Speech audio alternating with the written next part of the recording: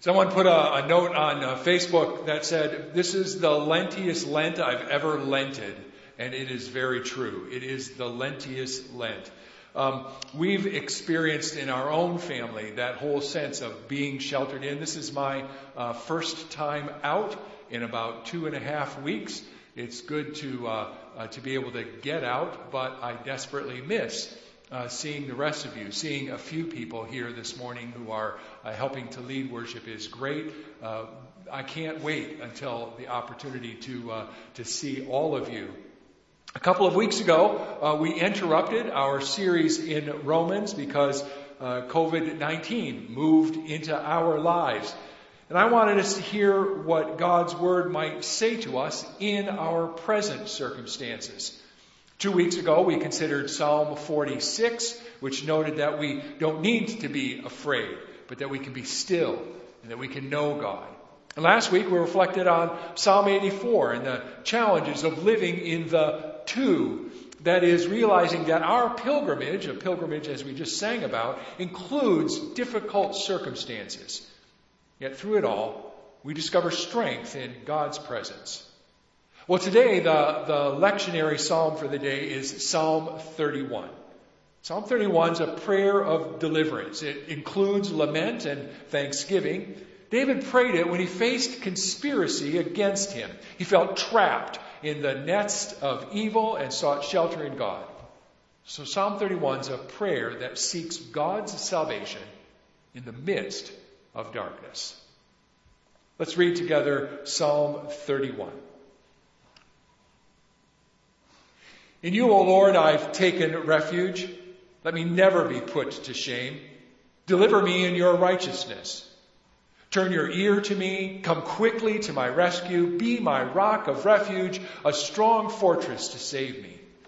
Since you are my rock and my fortress, for the sake of your name, lead and guide me. Free me from the trap that's set for me, for you are my refuge. Into your hands I commit my spirit. Redeem me, O Lord, the God of truth. I hate those who cling to worthless idols. I trust in the Lord. I'll be glad and rejoice in your love, for you saw my affliction and knew the anguish of my soul. You've not handed me over to the enemy, but have set my feet in a spacious place.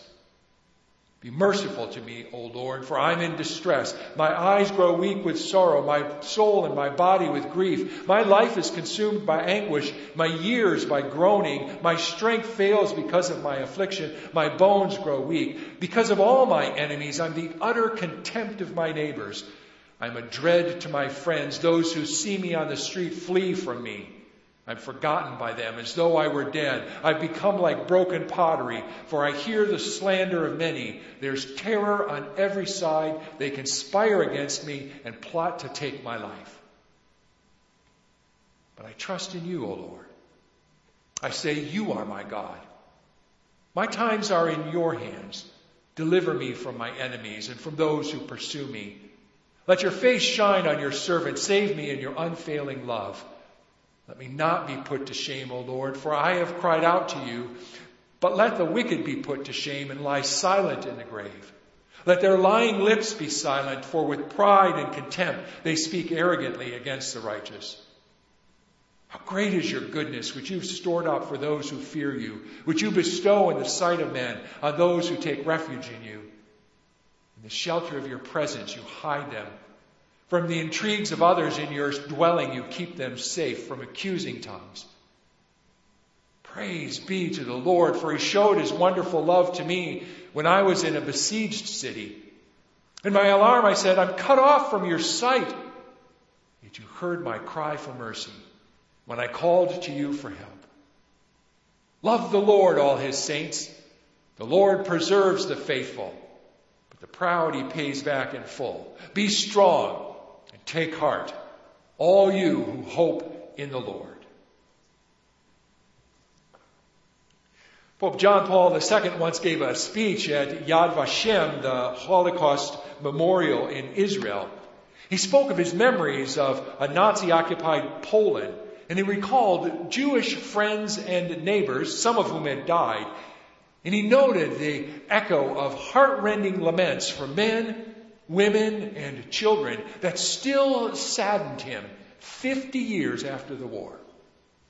Yad Vashem stands as a memorial for all who are stripped of human dignity and are murdered. But on that day, evil and murder were not the last words, said Pope John Paul II. Instead, he brought to mind the words of Psalm 31. I trust in you, O Lord. I say, you are my God.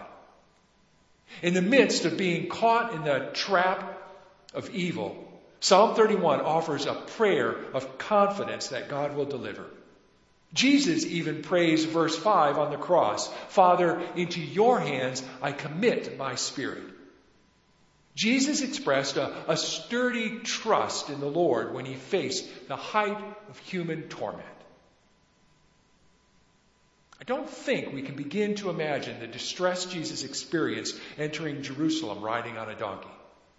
Unlike the crowd, Jesus knew what awaited him. He knew he was entering a trap. Before the week was out, some of the adulating voices would cry, crucify him. And Jesus would be tested physically, emotionally, and spiritually by his suffering. In Luke's story, as Jesus approaches Jerusalem, the crowd spreads cloaks on the road and they praise God for the miracles Jesus had done. Blessed is the King who comes in the name of the Lord, they cry. And the Pharisees hated this. They told Jesus to quiet his disciples. And Jesus said that even if he did, the rocks would shout out. And then, as Jesus approaches the city, we get a hint of what's to come. Luke tells us that when Jesus saw the city, he wept over it.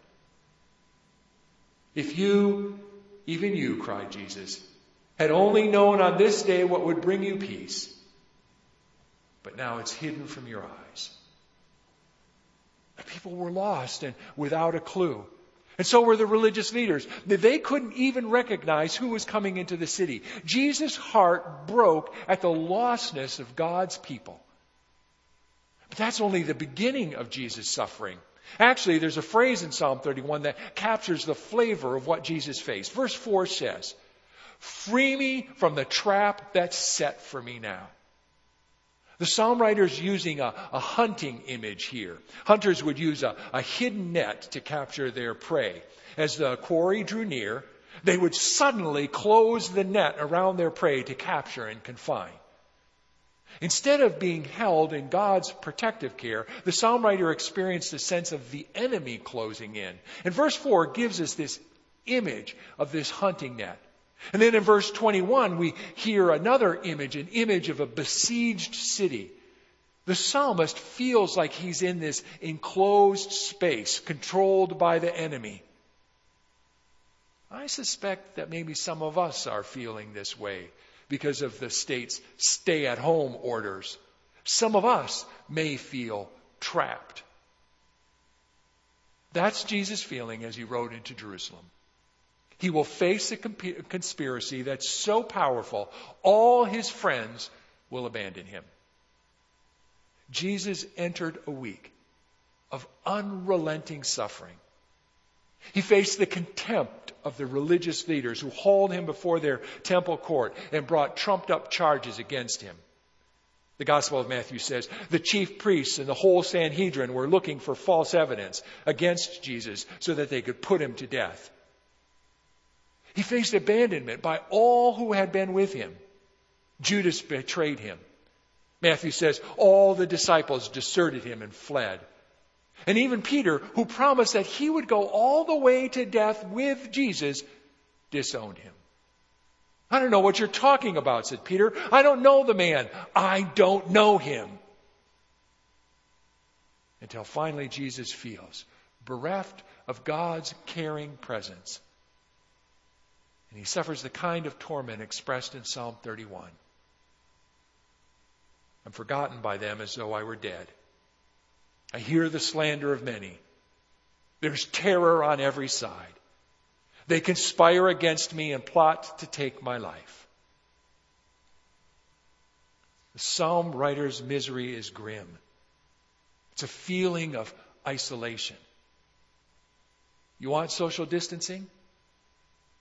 Look at verse 11. I'm an object of dread to my neighbors. Those who see me on the street flee from me. We feel this because of a deadly virus. As one person notes, it's a virus we cannot see and cannot see coming. But Jesus saw it coming. Jesus experienced this isolation as he made his way through the week from Palm Sunday to Good Friday, an isolation that tore at his soul. Every step was an intensifying sense of isolation, separation, being trapped by the forces of evil. Psalm 31 captures this dread. Perhaps it's the kind of dread we feel as our churches are shuttered and we face the prospect of celebrating Easter without the usual flourishes. The doom and gloominess of Psalm 31 seems quite real to us. It was to Jesus. We can imagine him saying these words. Be merciful to me, O Lord, for I'm in distress. My eyes grow weak with sorrow, my soul and my body with grief. My life's consumed by anguish, my years by groaning. My strength fails because of my affliction, and my bones grow weak. And yet Jesus trusted God to save.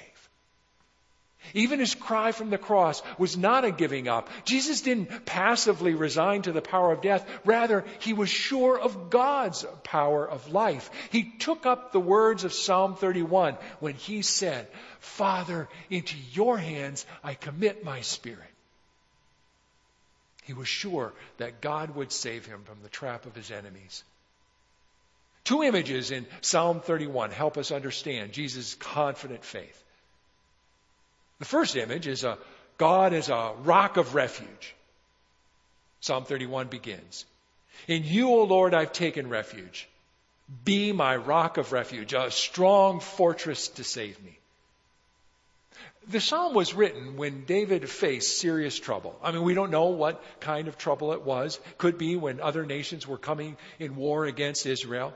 It could be when King David faced rebellion from Absalom and he was on the run. But in his trouble, David writes and turns to God, his protector.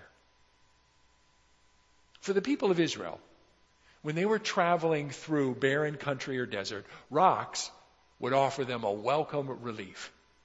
Rocks, especially if they were big enough, could provide shade from the sun. They might be a place of shelter for the night. And certainly, if an enemy was coming, the rocks could offer a hiding place. David experienced this when he was on the run from Saul. He hid in the caves formed by the rocks and was able to escape Saul's threats. Rocks were places of strength and defense. They were like a fortress.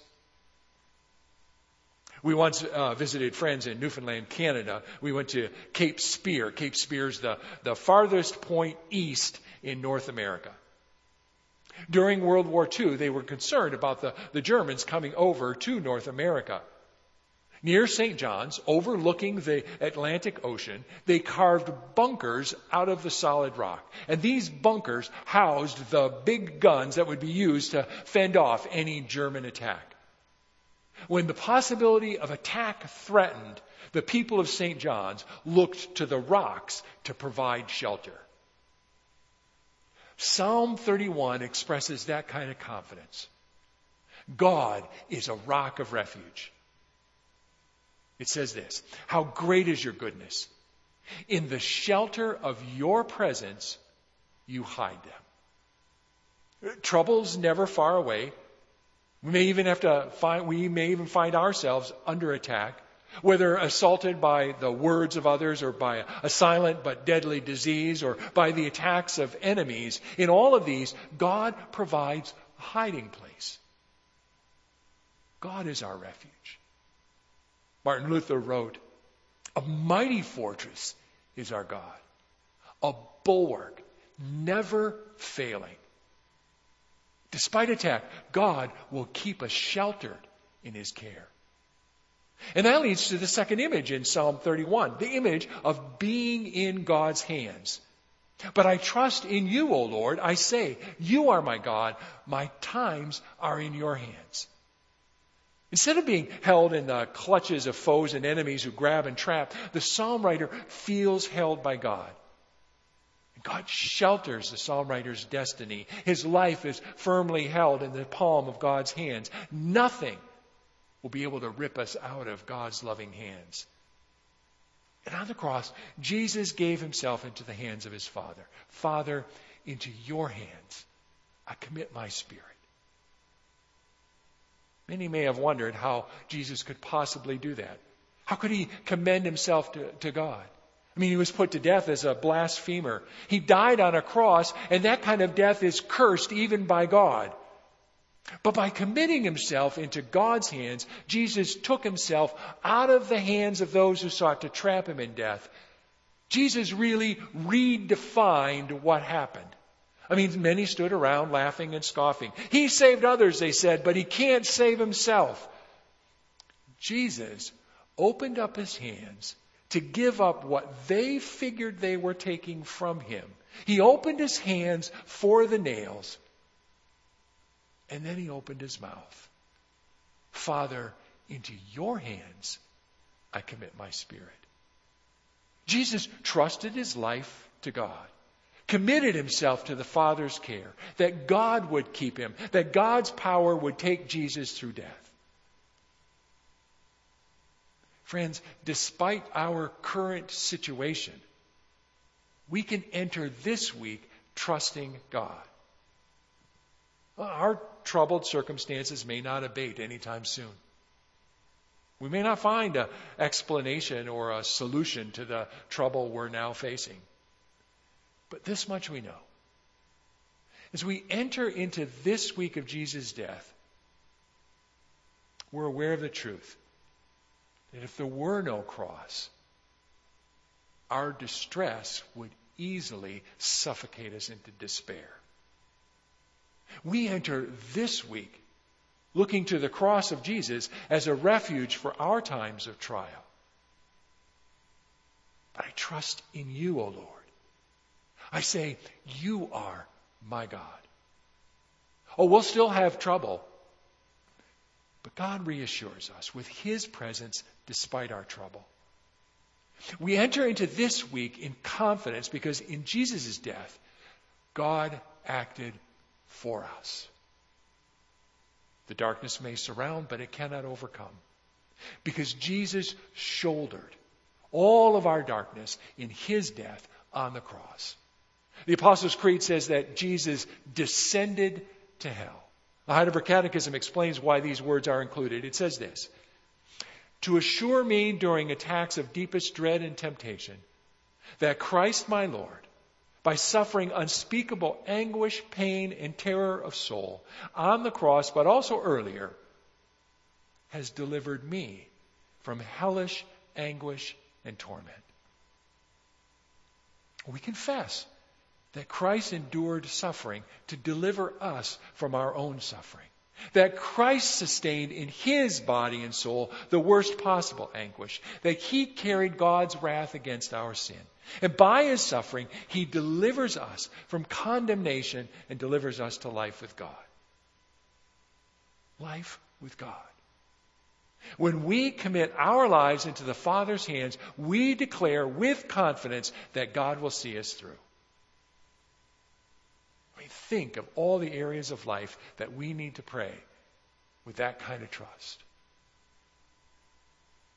Father, into your hands I commit my calendar. I know I'm used to having my whole calendar laid out clearly. And I'd complain about how much I had to do and how busy life was. But at least I knew what was coming.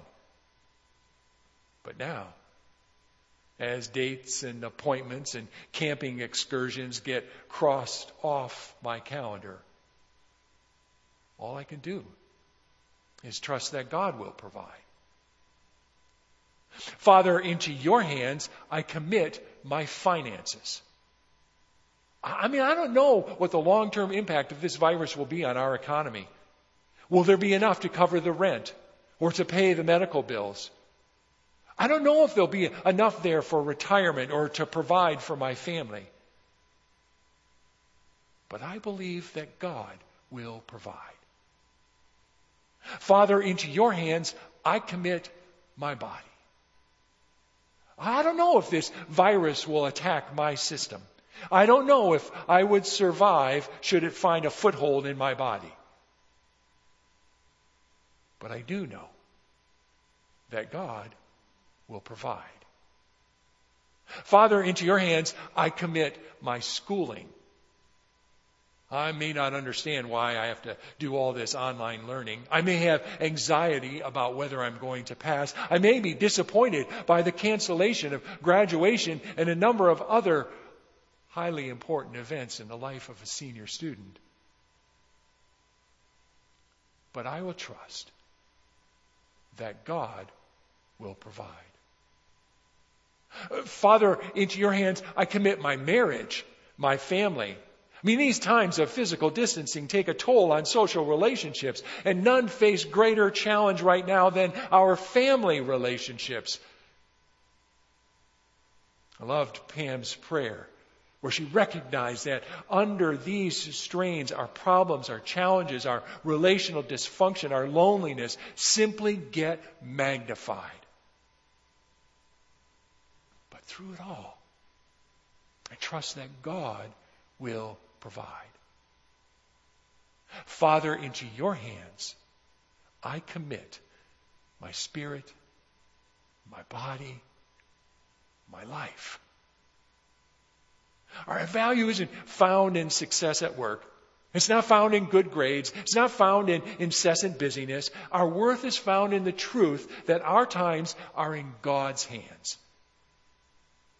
And Jesus' journey to the cross shows us God's favor, the kind of favor that we need right now. The favor of God that will endure long past any virus. Jesus' death puts to death every enemy we might face. One pastor notes that in the cross of Jesus, she said this, God is there, speaking a powerful no to that which seeks to annihilate us, especially those destructive powers and principalities. And God is there speaking a powerful yes to us as beloved children, intimately and securely attached to divine life. This coming week will teach us that on the cross, God dealt once and for all with every loneliness, isolation, fear, anxiety, and dread we can experience. There is no suffering, there is no death, no pain, no misery, no threat that we can face without God. And so as we head toward Good Friday, we will see this darkness closing in around Jesus. But this is our hope, that the darkness has not and will not overcome. It didn't overcome Jesus and will not overcome us. Our times are in the Father's hands. You know, friends, faith isn't proved when life is easy. Faith isn't proved when everything goes smoothly. It's when we feel like we're in the clutches. It's when we feel like we're surrounded and there doesn't seem to be any way out. Faith is proved when we can trust that God conquered the greatest and last enemy by going there for us. Jesus went to death for us. And so we enter this week with His words. We enter this week with the words of Psalm 31. I trust in you, O Lord. I say, you are my God. Be strong and take heart, all who hope in the Lord. Let's pray together. This is a prayer that was written by Cornelius Plantinga for Palm Sunday. Let's pray. Lord Jesus Christ, you from whom angels hide their faces, you made your way to be with us sinners. You are King of kings, and yet you humbled yourself to bear our flesh. You shine with heavenly glory, yet you lowered yourself into our darkness. You glow with moral purity, yet you absorbed all our evil into your holy being and did not pass the evil back. We join our voices with the Palm Sunday crowd to say, Hosanna, save us.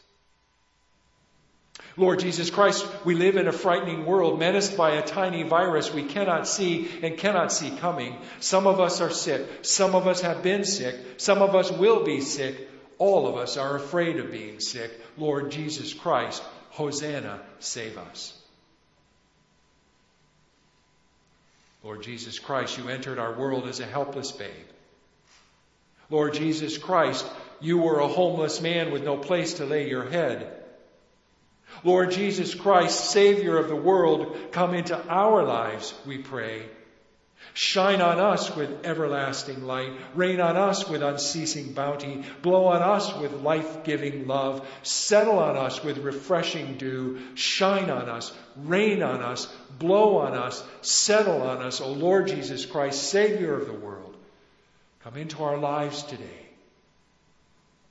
We need you. Hosanna, save us. Amen.